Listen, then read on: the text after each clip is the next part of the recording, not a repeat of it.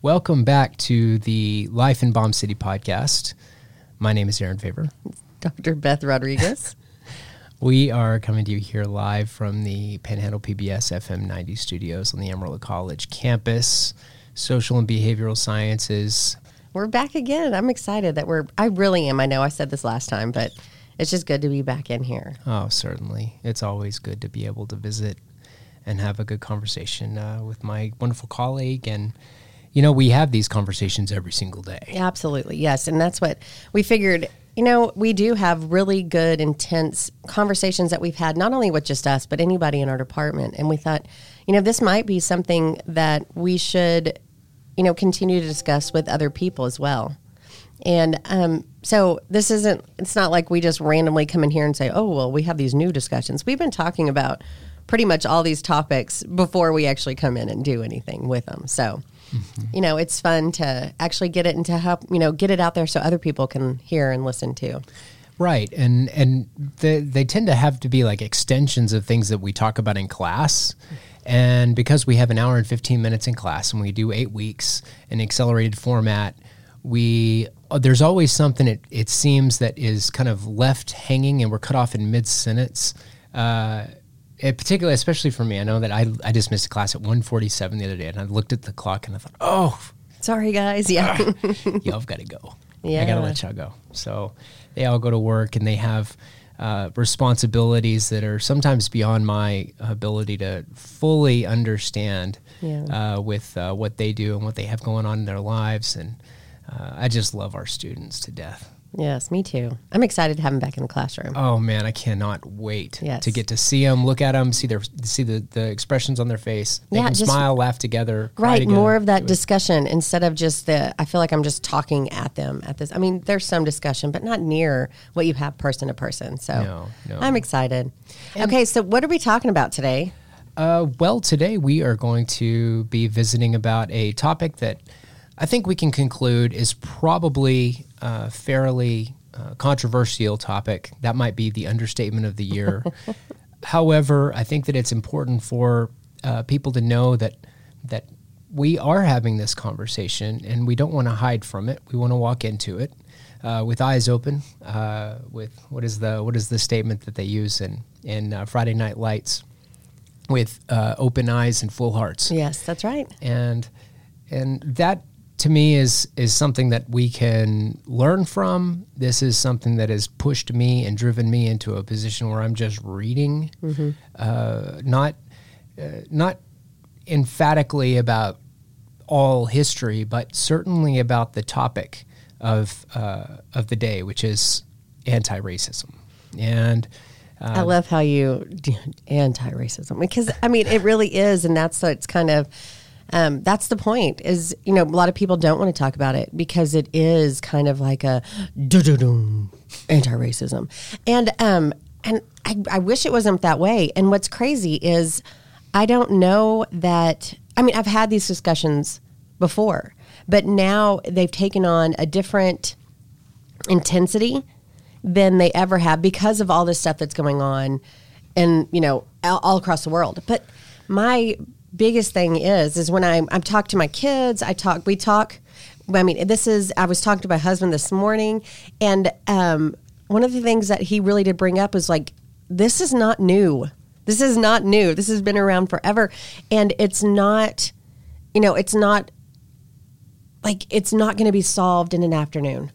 It's not going to, it's not, you know, all of a sudden a problem. Like, it's always been an issue, and there's always going to be people, which is really sad, but it's true. There's always going to be people who are on the extremes of every side of every issue. And that's why there are things that we're worried and we get caught up talking about it, because there's always going to be different sides on this one. Right.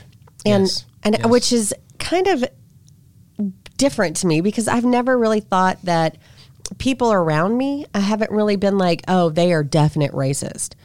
I've never thought of, you know, a certain group saying, oh, just because you are who you are racist. Now, of course, I guess if there is a definite racist group, then yeah, they're going to be the racist group because that's how they identify on purpose. But I think people in general aren't out there maliciously evil. And Right. I don't know, is that a fallacy of mine? Well, I think that, it deserves conversation, right? Especially in reference to anti-racism as an idea and as an ongoing conversation in America. I think you and I can both get on the same board, as well as I think probably almost everybody else. I think we have policies set up in places like Germany, for example, that do not want the swastika flown, and I can understand why. Right. They don't want the swastika flown because it is a remnant of a time long past, and that cost 50 to 70 million people their lives. It was an ideology, and it was an ideological conflict that took place in the 20th century, and it's something they're embarrassed by. And we have family members that went over to Europe and gave their lives and gave a part of themselves that they could have never gotten back because of what they saw and what they went through. And it was a traumatized generation. Now, they were tough, but I'm going to get caught up thinking about the World War II aspect. Yeah. I don't want to, though. That's not the point. The point is to apply the lessons that we learn historically and understand them in the present as we're moving forward, creating new things and trying to understand other people. So in my world with government in Texas and government in the United States of America, at the federal level and at the state level and at the policy level, I'm always thinking about, and Dr. Decker was getting on to me about this yesterday. She gave me a special task. Oh, she did. We could talk about it, because I love that. part of my personality tends to look at all the ways that things can come back to get you a little bit later, and I don't really know where that comes from. It's just it's policy. Just, it sounds like it. Yeah, maybe it's policy oriented. Yeah. And I think that's what you learn. So finding out what assumptions people have about their world, particularly their worldview, what worldview assumptions are people having? Because we all have assumptions. I grew up in a small town. That gives me certain inclinations to believe certain precepts about other people, and that can help drive my behavior. Is that right? Sure, absolutely. That's what an attitude, that's the whole purpose of your attitude, right? Of your evaluation of something is to drive your behavior. And sometimes, no fault of your own, just through experience, you don't have the knowledge, you don't have the experience, you don't have a well-known evaluation of something, so therefore the behavior that follows is kind of, it's not necessarily a conscious, full-on whatever behavior you would want to engage in. So sometimes you just respond. We talk about, saying that, like the idea of stereotypes. We function on stereotypes because it's a cognitive shortcut. It's easier. Our brains, our bodies are like the most efficient machines in the whole world. Like, they do not want to have to do extra work if they don't have to. So if we have an automatic stereotype that we can go to that's a cognitive shortcut, it's easier. Right. And that makes sense. And it is, and everybody does it. And you can't say, oh, nope, I don't. You do. And it's okay, because that's how your body works. It's just that what you have to now be aware of that. And if your action is really, hurting somebody, then that's when you change it. Okay. And my biggest thing is that if you are doing something and it hurts somebody and they don't tell you, then you can't, how are you held responsible for that? How am I supposed to know how you're feeling if you don't talk to me? And I think a lot of this whole idea of anti-racism really does come down to communication and understanding and experience. And I don't think there is one group of people who needs to teach another group of people anything. I think that everybody needs to experience things together, because it doesn't matter, like, especially with age, it doesn't matter. There's young people who've had a lot more experiences with different things than people who are older, but there's a lot of older people who have had experience as well. So I think it's a learning environment. There's no teacher student. I think it is a cooperative, hey, let's figure this out, instead of having one versus the other. That's my biggest thing. And that's what I see a lot of times, well, not a lot of times. I'll say, because that didn't make any sense what I just said. It was like the most contradictory. A lot of times, sometimes, I see that, it seems anytime we talk about this, there's a polarization. You have extremes with the whole anti-racism movement. And I think that when we look at the extremes, people get so angry. Because, anything on the extreme is always like, there's no cooperation. There's no working together in those extremes because you are in the extreme. Like you 100% disagree with something that somebody else 100% agrees with. And so with those extremes, it causes lots of tension. And, and I'm not saying that someone needs to give in. It's just that maybe it's the extreme people who we're not going to be able to bring to a consensus, if that makes any sense. No, I think it does. And those assumptions that we were mentioning a moment ago help drive our expectations out of a conversation. They help drive our expectations out of policymaking. They help drive our expectations out of what we consider to be safe in a classroom. To talk about what is safe ground in a classroom when the actual structure of the class itself is being rocked at the bottom, at the foundation of it. And what do I mean by that? Well, we have a certain list of assumptions I'd like to just kind of throw out there and visit about. The term anti-racism is a term that has been largely attributed to the work of Ibram Kendi. Dr. Kendi, I believe he came out of Harvard. Sure. PhD from Harvard. I'll find out. I want to make sure. But I have read his book. And if you haven't read it and you're afraid to read it or you don't want to read it, I suggest you read it because it is very well written and it is hard to read. As a white man, it's hard to read. And I can say that with all the confidence in the world. I just don't want anybody to make a mistake about that. Real quick, he went to Temple University. Oh, yeah, Philadelphia. Mm-hmm. So that's hey, we have Dr. Key. He went to Philadelphia. I wonder if they ever. I doubt it. No, I think okay. they're a little. There's an age difference. I mean, if he listens to this, he's going to be really. He's going to be like, okay, thanks, guys. Yeah, thanks for throwing me under the bus. But he did. I think the reason you did thank Harvard is he did a lot of the research and stuff that was printed Harvard. And we just did that. Information. We just now did the Harvard course, and they were mentioning they mentioned their friendship with him regularly. But he is at Boston College. Yeah, he actually has a center for anti-racism at Boston College, and which I really want to visit. Yeah, I would love to visit. I would actually love to sit down and visit with him about whether or not that was the intention from the outset. Whether or not it was the intention to make these challenges. I would just like to run through some key assumptions that are a part of this, a part of the worldview that is here. So. The whole worldview comes out of looking at the world through race and only through race. That's the predominant assumption about people, is that we are driven by this underlying concept that we may or may not be aware of that is part of a construction of the world around us. That race is socially constructed. The term, the idea, the way it's practiced is part of our social thought and our relationships.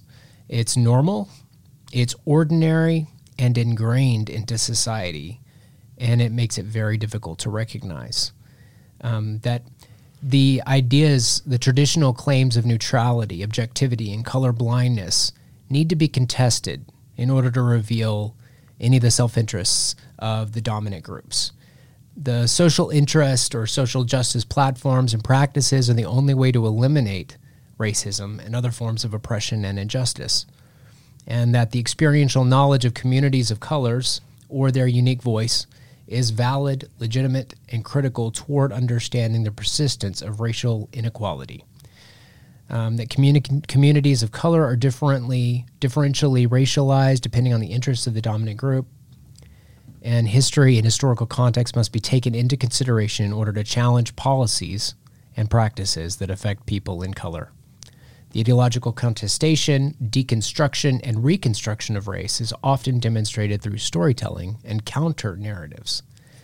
That is a lot to digest. And so you can imagine, hopefully our listeners can imagine how much there is to talk about. We are not going to be able to get to all of this today. Just, it's impossible, but we can talk about some of the basic things that I think that we can help try to explain and hopefully digest with alongside you. Yeah. And I mean, I think the biggest thing is to start a conversation and, not, again, like the idea that, okay, I'm listening and I'm willing to learn, but you also have to listen to me and you have to be willing to learn as well. So, I mean, it's not a you against me kind of situation, because when that happens, right, no one's going to be talking. It's going to be a lot of disagreement and, on each other's face. And that's not what we're trying to do. What we're trying to do is just bring up the conversation. Okay, so the first thing that I think is really important is we have to define race. Like, what is racism? And it's been a very interesting journey that we've been on talking about this, because to me, from the very beginning, when I, from a kid, the idea of racism was if you treat somebody different because of the color of their skin, that was considered racism. It didn't have anything to do with anything else other than if I decide that you're going to be a certain way, or I'm going to treat you a certain way just because of the way you look, pretty much, then that's racism. Right. That's how I still function, because that's what I think. But that's not necessarily the definition anymore. Right? I mean, that's what I've learned, is that through talking with people, and I'm like, I don't, like, racism is bad. And I don't think that any group, I don't think any group, because of what group they're in, is just automatically racist. I don't think that happens. I don't think that just because you are born a white male, a white female, a black male, a black female, an Asian male, Asian female, Hispanic or Latino, whatever. I do not think that means that you are, just because of your color of skin, that you are racist. That doesn't happen. Can I give the counter argument to that? Yes, please. Okay. This is the counter argument that I've learned about it, and I want to give a shout out real quick to Dr. Lowry Hart, and I mean it. I would never have thought about a lot of these ideas, and it's interesting because so many of the ideas that we've been, it's been a challenge. Absolutely. It's been a good intellectual challenge, and it continues to be, and it will continue to be. I have no doubt about it. But it has been a very, very good thing for maybe for my soul to be able to digest and work through, particularly the discernment. Right. Right, and that's what this seems to be about, is discernment. So what I would say that individuals supporting the anti-racism base would say that the definition of racism as being one person looking at, let's say, a white male looking at a female and saying, well, that's the weaker sex. Or looking at that would be sexism, right? And looking at a white male looking at a black male and saying that is and forgive me, but we're using historical terms here, looking at white males and saying, hey boy, right? We don't want to elevate the status of that human being to the level of man. And so the term racism itself is a term coined by individuals in the racist establishment to help prop up the system itself so that it doesn't look racist. And we don't challenge the system as being racist, but rather we look at people as being racist. And if it's only individual people that are capable of being racism, and the system is not capable of being racism or racist, then we are constantly discriminating without even knowing it. Right. That's my understanding of the counter argument as it's been proposed and the way that I'm trying to digest it in whole.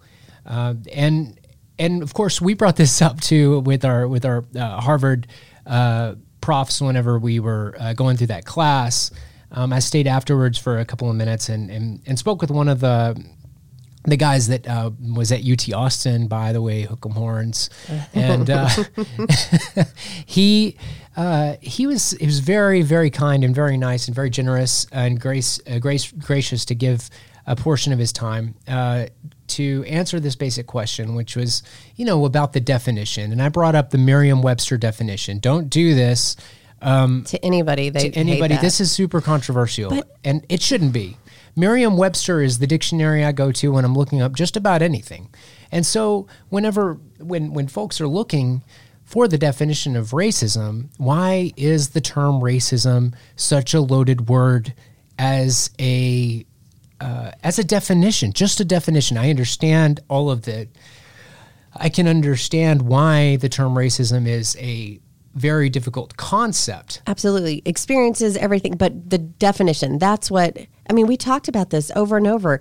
We actually, before we even got on here, we were talking about this.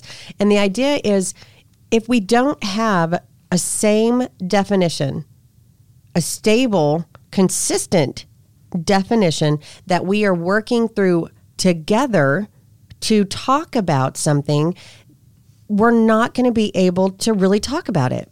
It's still going to be a lot of misunderstanding. Aaron brought up a great example. Like if my wife and I had a different concept, a different definition of marriage, it would make no sense for me and her to get married because our conversation about what it means is completely different. Like we had to have that understanding of what it means, the commitment, everything that goes into it before we would both understand and be able to even communicate about it. And I'm 100% on board with that. And so when and if anybody has a conversation about racism and, I'm open to tell everybody, my definition of racism is if you treat somebody different because of their race, right? That is racism to me. And I will tell anybody, I've had many conversations, and I tell them that, and then they come back and say, well, my definition is different. You can't just look in the dictionary. And it's like, well, then where do I look? I don't understand. And if it's different for every single individual, the idea of what their definition of racism is, there's not going to be any understanding. Right. And so it can't be an individual definition. Now, it can be an individual experience. Absolutely. And it will be different for every single person. The one thing it cannot be different is the definition, because then we have no understanding, right? We have to know exactly what it is we're talking about. Right. And once we know that, then we can start, really understanding something. But if it's going to change person to person to person, then that's not really the definition. That's just your experience with it. And yes, that will be different from person to person to person. That's such an interesting thing. And it does a good job of relaying that. That was an example that we used, being able to define marriage, what it means, because it helps us with our expectations. So, I think we spent an entire weekend, we're Catholic, so they put us through the ringer. The diocese has different expectations, and Kelly and I we did so much more than what was required, and not because we're overachievers. We just we wanted an excuse to spend more time together.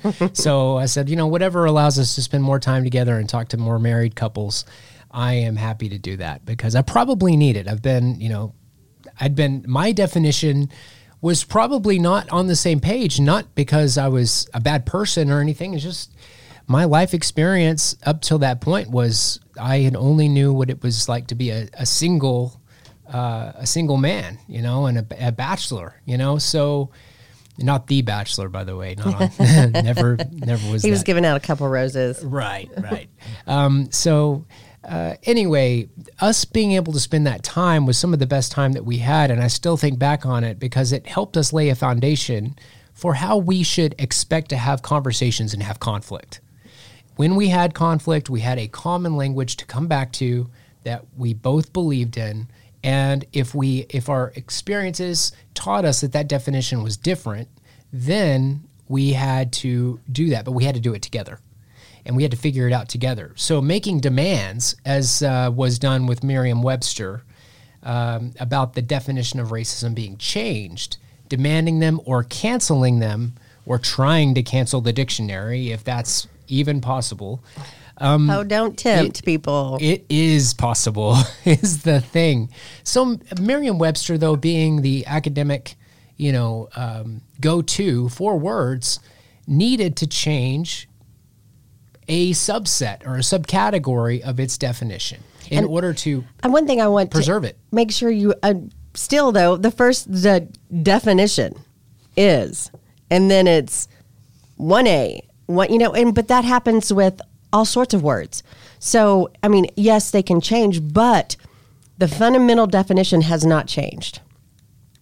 But culture experience sometimes alters another possible explanation. So our definition. And therefore I just make sure that that's in there. That's right. It's important to recognize that they never changed the core definition. And then, once again, that's not an attempt to, to get people to, light a fire and go and go get that definition changed. No, that's not what we're doing. The definition in Merriam-Webster is a belief that race is a fundamental determinant of human traits and capacities, and that racial differences produce an inherent superiority of a particular race. And that is something that I believe Beth just said, that was her definition of racism. That's how I was brought up to believe about people as well, that, being rich or poor, if I believe that I am a rich person and I pass somebody on the road that is poor, and I believe that I am inherently superior to that person for the simple fact that I have more money, that's a wrong idea of human beings. Right. And if I am a poor person looking at a wealthy person, and I am perhaps envious, or I am perhaps looking at the success that they have at a fiscal level, right? And these people may be very unhappy. But if I look at them and say there's a me and a them, and they are wrong just because they have more money than I do. Yeah, and you don't even know them. Don't know them. You have no idea what they've been through. Don't know what they've been through. You don't know how much they've worked. You don't know where they started from. You don't know the experiences. You don't know the background. You don't know. And that's the thing. It's like even if I was told, I know it was another thing that somebody brought up, and they said, well, how can, and the question was, and I'm telling this because we have a group of authors that wrote a book, and it's a very interesting read. And a thing was brought up, the question was brought up, and one of the authors was speaking about it, and he said, how can I, he's a white man, how can I as a white man be held responsible what was done in my history? And he said, we are part of our history, just like if you went to the doctor for medical things. And it's like, you have to tell your history because it is part of who you are now. Yes, I get that. However, you don't know everybody's history. So just because now you see somebody who looks white. Okay, so I don't know if you guys, I don't know if I'm there. I have some of my students are on here. And even though it is Dr. Rodriguez, I'm blonde hair, blue eyes. I'm married. My husband is Hispanic, and I'm white. I look white. However, I'm actually Osage Indian. I am an 8th Indian. And, if you were to just look at me, you wouldn't know that. However, if we are really pushing this idea that we have to look at your past and not just what you look like now, then we are going to have to open up a whole new thing. And there are so many people that will not be in the category that, you're just racist because the people before you were, right? Because that's not how it works. I have a great classes. I have the best classes. And I had the most amazing student. I won't give her name, but she was talking we do this little thing in My Lifespan where they talk about their life and, things that have really changed them. And she said, I'm just confused about so many things. She goes, because I am a little bit of everything. She's like, my grandpa's German, my mom is Hispanic, my dad is Hispanic, sorry. My mom is Persian. She is everything. And she's like, I'm just a melting pot. She's like, so therefore, when people talk about racism, the truth is if we just looked at, the German part, yeah, then if that's the way we're going, then she's automatically racist because that's what the history of was. She is nothing like that because she is her own individual. And I don't know where this whole idea of the collectivist idea has really come from. It used to not be here. We were very much this idea that we are individuals and you have your own individual uniqueness, which makes you, which makes your experiences and everything valid. For some reason, in the last couple of years, we have really been switching now to this idea of this collectivist. Just because you have one trait as somebody else in the group, you are now part of that group and you are responsible for things that happen within that group. And I don't know where that came from. Well, part of the analogy that you just gave about that we heard from our authors about language of healing is a question of patient and doctor, right? Well, we know who the patient is in that analysis or in that analogy, right? Who is the doctor? That's what I want to know. Yeah. Who is the doctor? And that's an important thing because the doctor it needs to be somebody who is highly, knowledgeable about determining and being able to discern what matters about that those hereditary traits and what puts you at risk, but doesn't necessarily mean that it is going to happen. Right. If you have cancer in your family, does not mean you have cancer right now. Right. It does survive as an analogy because I understand it helps people understand the idea of, things and how they pass on, how ideas get passed on. But I still question who is the doctor. If the doctor is a homogenous collective idea and that judges me based on the color of my skin, I will say that is not correct. I will not go to that doctor. No. And you know what? And I just love that you even said who's a doctor because if we look at the doctor, he's there to make it better, right? That's his job.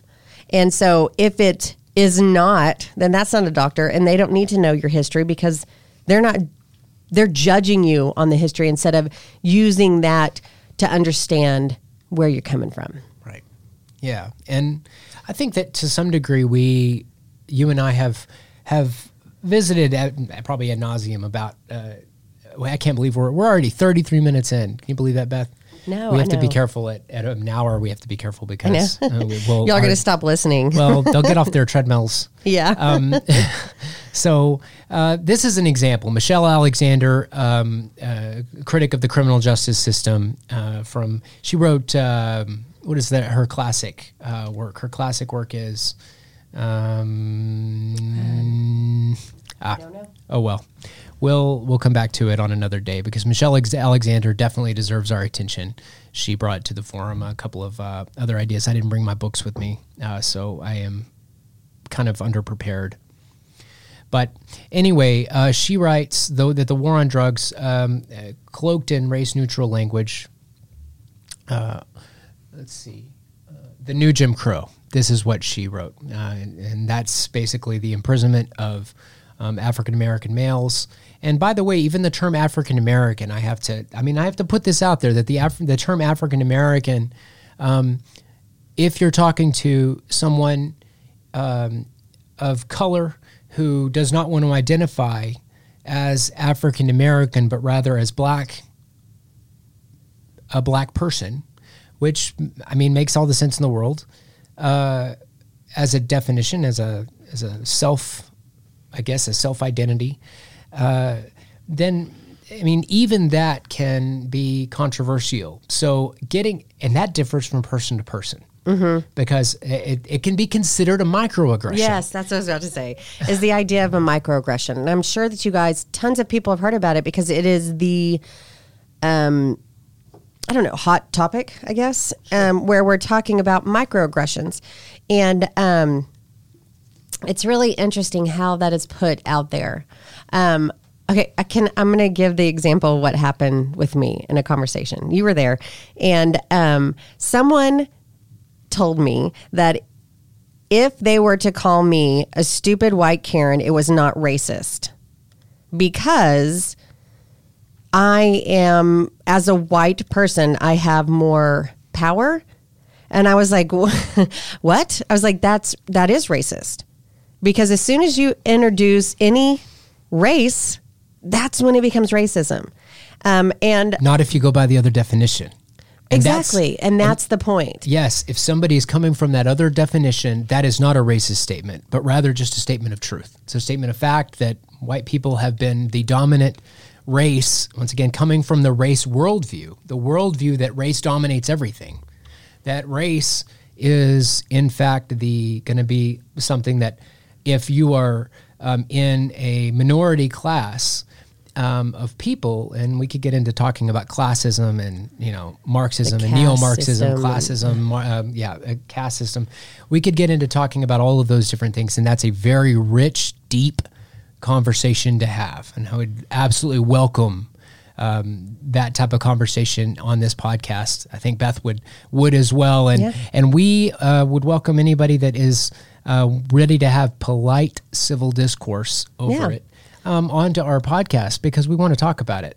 But anyway, that particular mindset is not racist if you're talking to someone that is in a superior category in the worldview from race. If they believe that the system is racist and they are being oppressed, so you have the world is quite simply broken up into oppressor and oppressed. Right. And of course that is someone, I understand what they're thinking. I just do not see that. I think that once that is the fact that you just said that if they said, well, it's not racist, it's racist if you said it, but not if I did. I think that, a lot of times they're like, oh, well, it's because you have the power. Well, who just gave it to me? Like, I didn't have it before. I'm not, putting that on you. There's nothing that I'm doing that says, oh, you know what? I'm superior to you, because I don't think that I am. But as soon as you tell me you are now the oppressor because you have more power than me, well, you gave it to me. So if that's how you see it, then it's because you have decided that. Because that's not how I feel. And I don't know when that comes into play, because it is very an individual thing. I'm not walking around like, oh, I've got the power. And if I did, which I don't, I think that even my students, I don't see me as, oh, they're, the person over them. Everybody, even when I talk about their grades, I don't give you a grade. You earn it. You earn that grade. So if I had the power to give you a grade, it's a different, and I don't feel like I do. I don't. You have the power to earn your grade. So I think that when we really look at it that way, it is not an uneven thing. That is something that somebody else is artificially putting in my point of view. Wow, that's, okay, so Beth, you're saying that when we earn something rather than when we're given something, that it changes the whole perspective of power, because it puts the onus onto the individual and takes it off of the collective. Let me go back real quick to Michelle Alexander. Sure, yeah. The idea that the war on drugs itself was meant to be, maybe not even meant to be, but when it became the war on drugs, it was the outcome of it, because the system itself is racist, okay? That the outcome of the war on drugs was bound to affect the class of minorities, right? Of minority groups. Whether that be black people or it be people of color, including Indigenous, which is BIPOC, a Black Indigenous people of color, which is a acronym that we've become more and more familiar with, and that the whole war on drugs is cloaked in race-neutral language. This is from the Merriam-Webster dictionary that has been revised, right, in the racism category. So it offered whites opposed to racial reform a unique opportunity to express their hostility toward blacks and black progress without being exposed to the charge of racism. And we call this coding, right? The ability to talk about people and talk about institutions and do it from a perspective of both the individual and the collective. And if we look at it from a social, economic, and political advantage, maybe, I don't know. I think that it's kind of a weird, this is such a difficult topic. It's so complex with so many roots that we could spend 50 podcasts talking about it. First of all, I love that about it. Yeah. The complexity. I think you do too, because it really gets us into this conversation about society, policy, individual, how we're brought up. It's essentially amalgam of just everything that we have ever experienced as people and as a society, both individually and collectively. Sure. I mean, it is. It talks about, this whole idea is, you just brought up what it's called Brough and Brenner's systems. And, you have your micro, your meso, your exo, and then the macro system. And and it just shows how in each of those systems, your immediate family, your biology, the person, the individual, and their own experiences within that make you who you are. Make you, how you're going to develop for the rest of your life. But it's not just that. It's also the mesosystem, the bigger constructs, the things that you're involved with, but maybe not even, directly, such as maybe your parents' job or even your parents' marriage. Those things, if something happens there, they get a promotion. Does it affect your development? Absolutely. Okay, even the way that they were raised as kids. Okay, this is what we do. We see it as parents. I know that so many times people are like, oh, I'll never be like my parents. 90% of the time you end up being exactly like your parents because that's how you were raised. So, and that's what we see. So even though it may not be the immediate, parent-kid relationship there, it could be 2 generations back, the way things were are the way things are now, which now affect your development. That your expectations, your motivation, your whatever else to get through the full development, right? I was really lucky. I didn't know, and this is really, I kind of giggle now, but I didn't know that you could not you had a choice to not go to college. I thought that it was just like everything else to education. You go to first, second, third, fourth, you graduate high school, you go to college. Because that is just the way that my parents were. And, I hear people, I took a year off, and I was like, you're allowed to do that? I didn't even know you could drop classes either. Right. I didn't know. But it was because, and everybody assumes, in grad school, you know what? I applied for one grad school. That was it. Because I didn't know. I thought it was just like everything. Nobody else in my family had been to grad school. So they didn't know either. But now that we know through experience, guess what? When my kids go to grad school, I hope, we'll see, it'll be, I know better now. I know what the expectations are. Because now I've experienced it. If you've never experienced it, you can't, push people to the next level. And until that individual decides to. Okay, my parents never told me I had to go to grad school. I did my own research and realized if I'm getting my degree in psychology, I can do one of 2 things. I can do a job with my bachelor's that almost everybody else can do, or I can go ahead and get my master's. And when I got into the program, which I got was at Texas Christian University, I realized that program was a PhD program. And it was like, well, you know what? I'm going to go ahead and do this now and just go ahead and get done. Nobody told me to do that.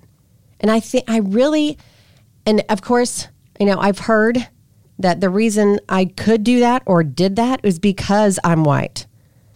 And I don't know that that is true. I don't believe that. I think I did it because that's my personality. I did it because my parents always had these high expectations for me and kept pushing me to be better than I was before. And that is, I don't think it has to do with the race. I think it has to do with the individual. And I know people are going to disagree, and that's okay. I'm great. That's what the point is I've had many conversations where people disagree with me, and everybody's like, oh, and I'm like, you guys, this is the point. This is not something that's easy to talk about. So if you disagree, that's okay. And I'm not offended. What about when somebody comes and says, that something is non-negotiable? Like if there are non-negotiables in a conversation, how does that influence and impact our conversations about race? Because that is something that gets brought up when we talk about racism, is that the definition itself is non-negotiable, right? And what that means, I mean, from what we're learning and what we've been doing and conducting our analysis, I would say, of the topic, the examination, everybody's come in with their preconceptions, their own experiences, all those different things. And how we're taught, I think, makes a big influence as well. What we're taught to say, how we're taught to say it, how we're taught to treat other people. And of course, we have formative times in our lives when that is more apparent than others. And I would argue we're always going to be learning. We're lifetime learners. I definitely preach that to my son. Yeah. You will always be learning something new, and keep your mind have your beliefs, and your principles, but always be ready to have them challenged, and that's okay. It's a good ability to be able to sit down with people that disagree. Well, how does it change that system though, where you can disagree, right? And what's interesting about this is that collective definition, which is the systemic racist precept to our conversation, changes the dynamic of being able to talk, because it takes the power away from individuals to even communicate, and makes the definition itself non-negotiable. Right. And you know what? I've thought a lot about that because, of course, when we have these conversations, it usually starts with the individual. And, but, they're like, okay, well, maybe it's possible that not every individual is racist, but the system is. And, sometimes I understand where that concept comes from. But I guess my, the question I ask is, okay, if that's true, well, how are we going to fix it?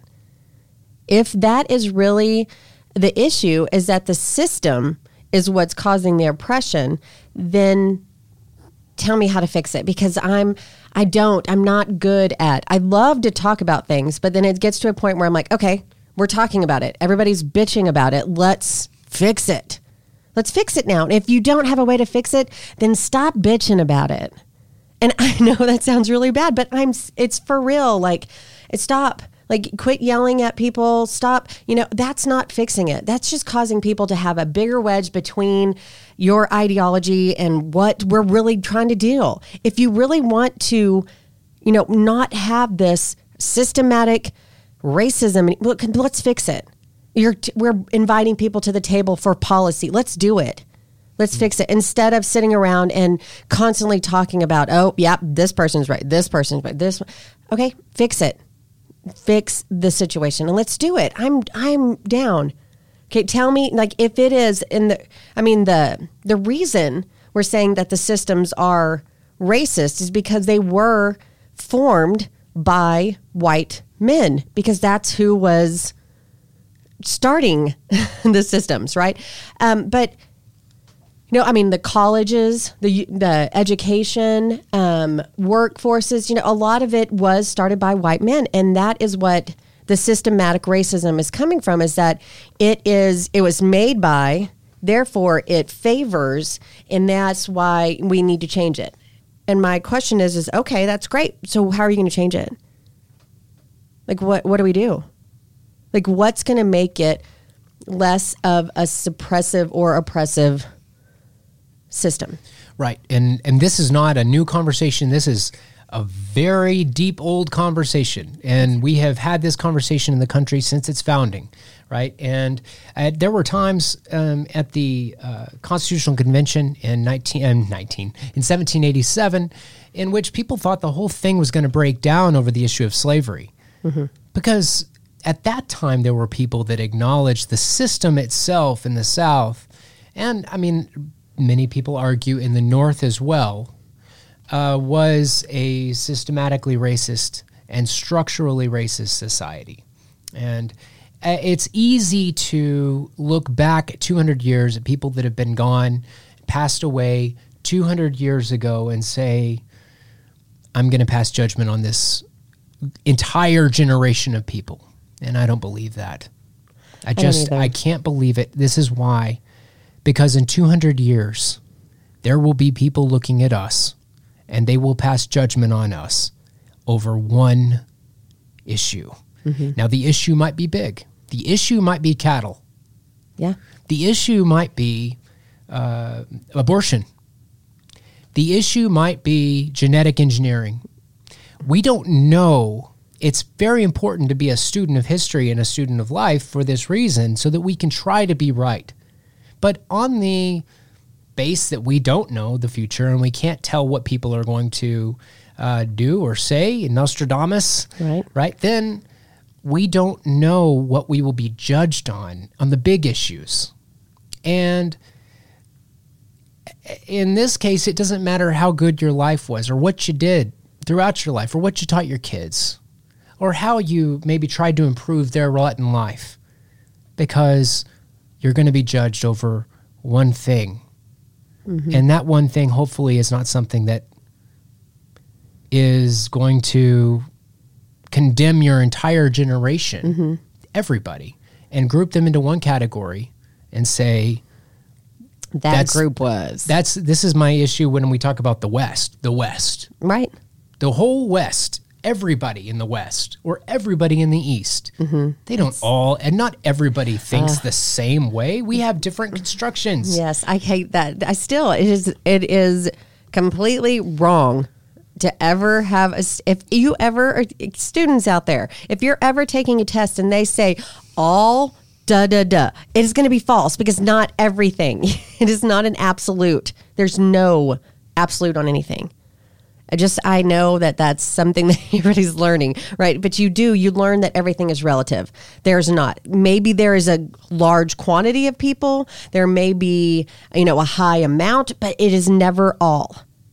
Because that's what you're saying. We're trying again, this whole collectivist. And what's really even crazier is that we're trying to, get away from the idea of being a stereotype and, putting them, but that's exactly what we're doing. We're actually putting people in boxes more now than we were 5-10 years ago, right? This we talk about, each of the generations is more, it's different, and they're so much more open. And it's crazy because now I feel like people are being put into boxes so much more now than they were when I was growing up. And maybe I'm just more aware of it now. I'm not sure exactly what it is. But my kids, that's the difference, is my kids are aware that they have, this political party. Then this means that everybody who is this is that. And I think that is just, and I tell them all the time, nope, that's not true. We don't know. Do you think that there is a deeply rooted, or even a root, maybe I shouldn't have just said deeply immediately, just a root in the number of people that continually feel more and more alienated, more and more marginalized, more and more disassociated with and unaffiliated with systems that include religion, that include political parties, that include discussion, and that alienation itself can become a group unto itself.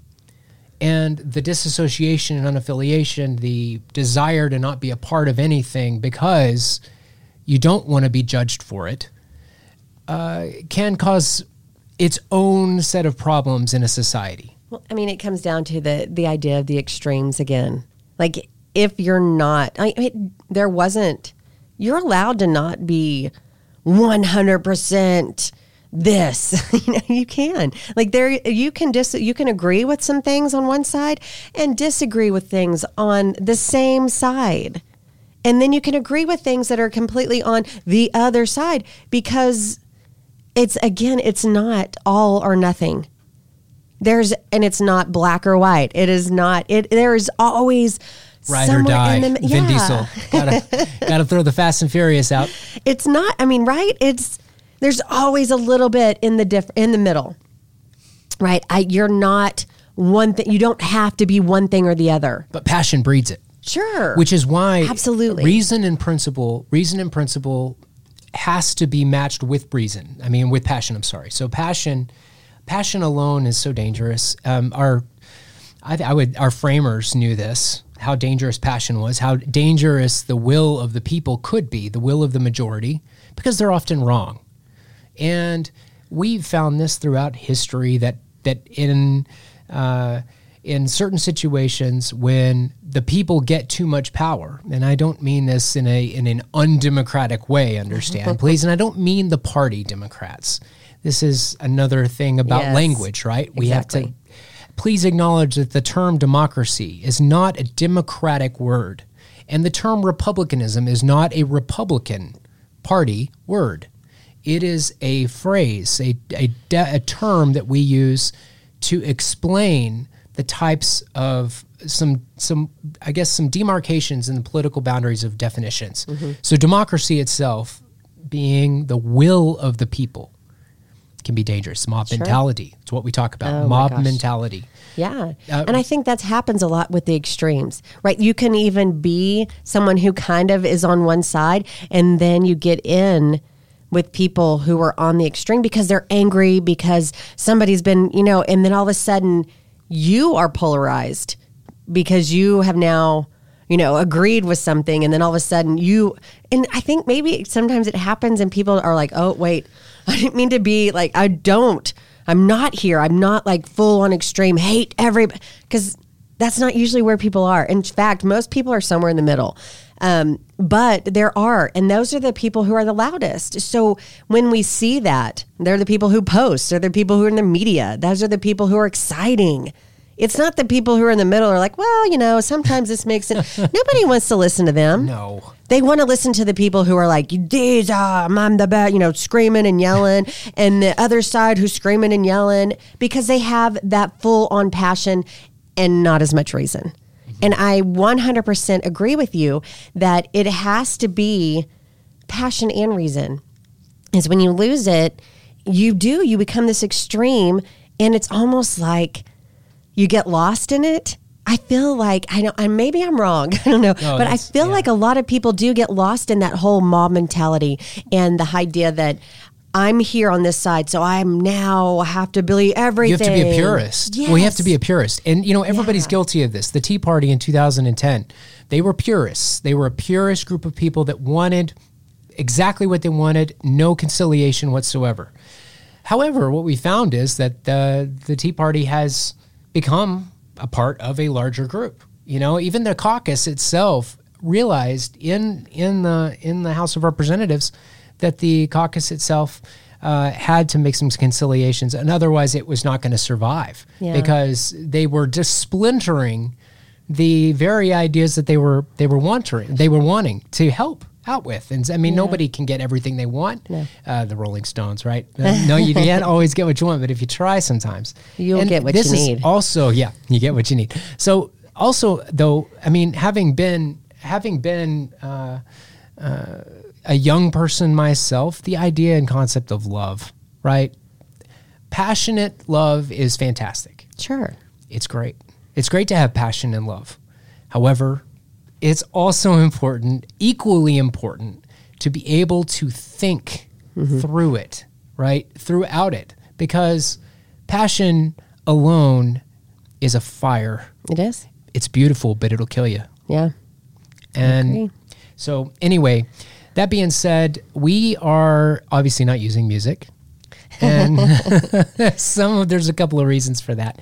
But we are going to go ahead and wrap up our conversation today. I think we'll probably visit this again just because there's so many things. Oh my gosh. I don't know, we might not do it right our next one or anything, just so we can have a breather from it and have people think and see if there's any comments of, what people have to say, or, if we have anybody who's like, you know what, it makes sense, or, oh my gosh, I totally disagree. And that's fine. Like, I don't know. I think we need to get back to that society of we can agree to disagree. Sure. And we can still be civil and we can still be listening. We don't have to be extreme. Sure. Yeah. And thank y'all very much for listening. We will catch y'all on another episode. Thank y'all so much for your time. Bye. Bye.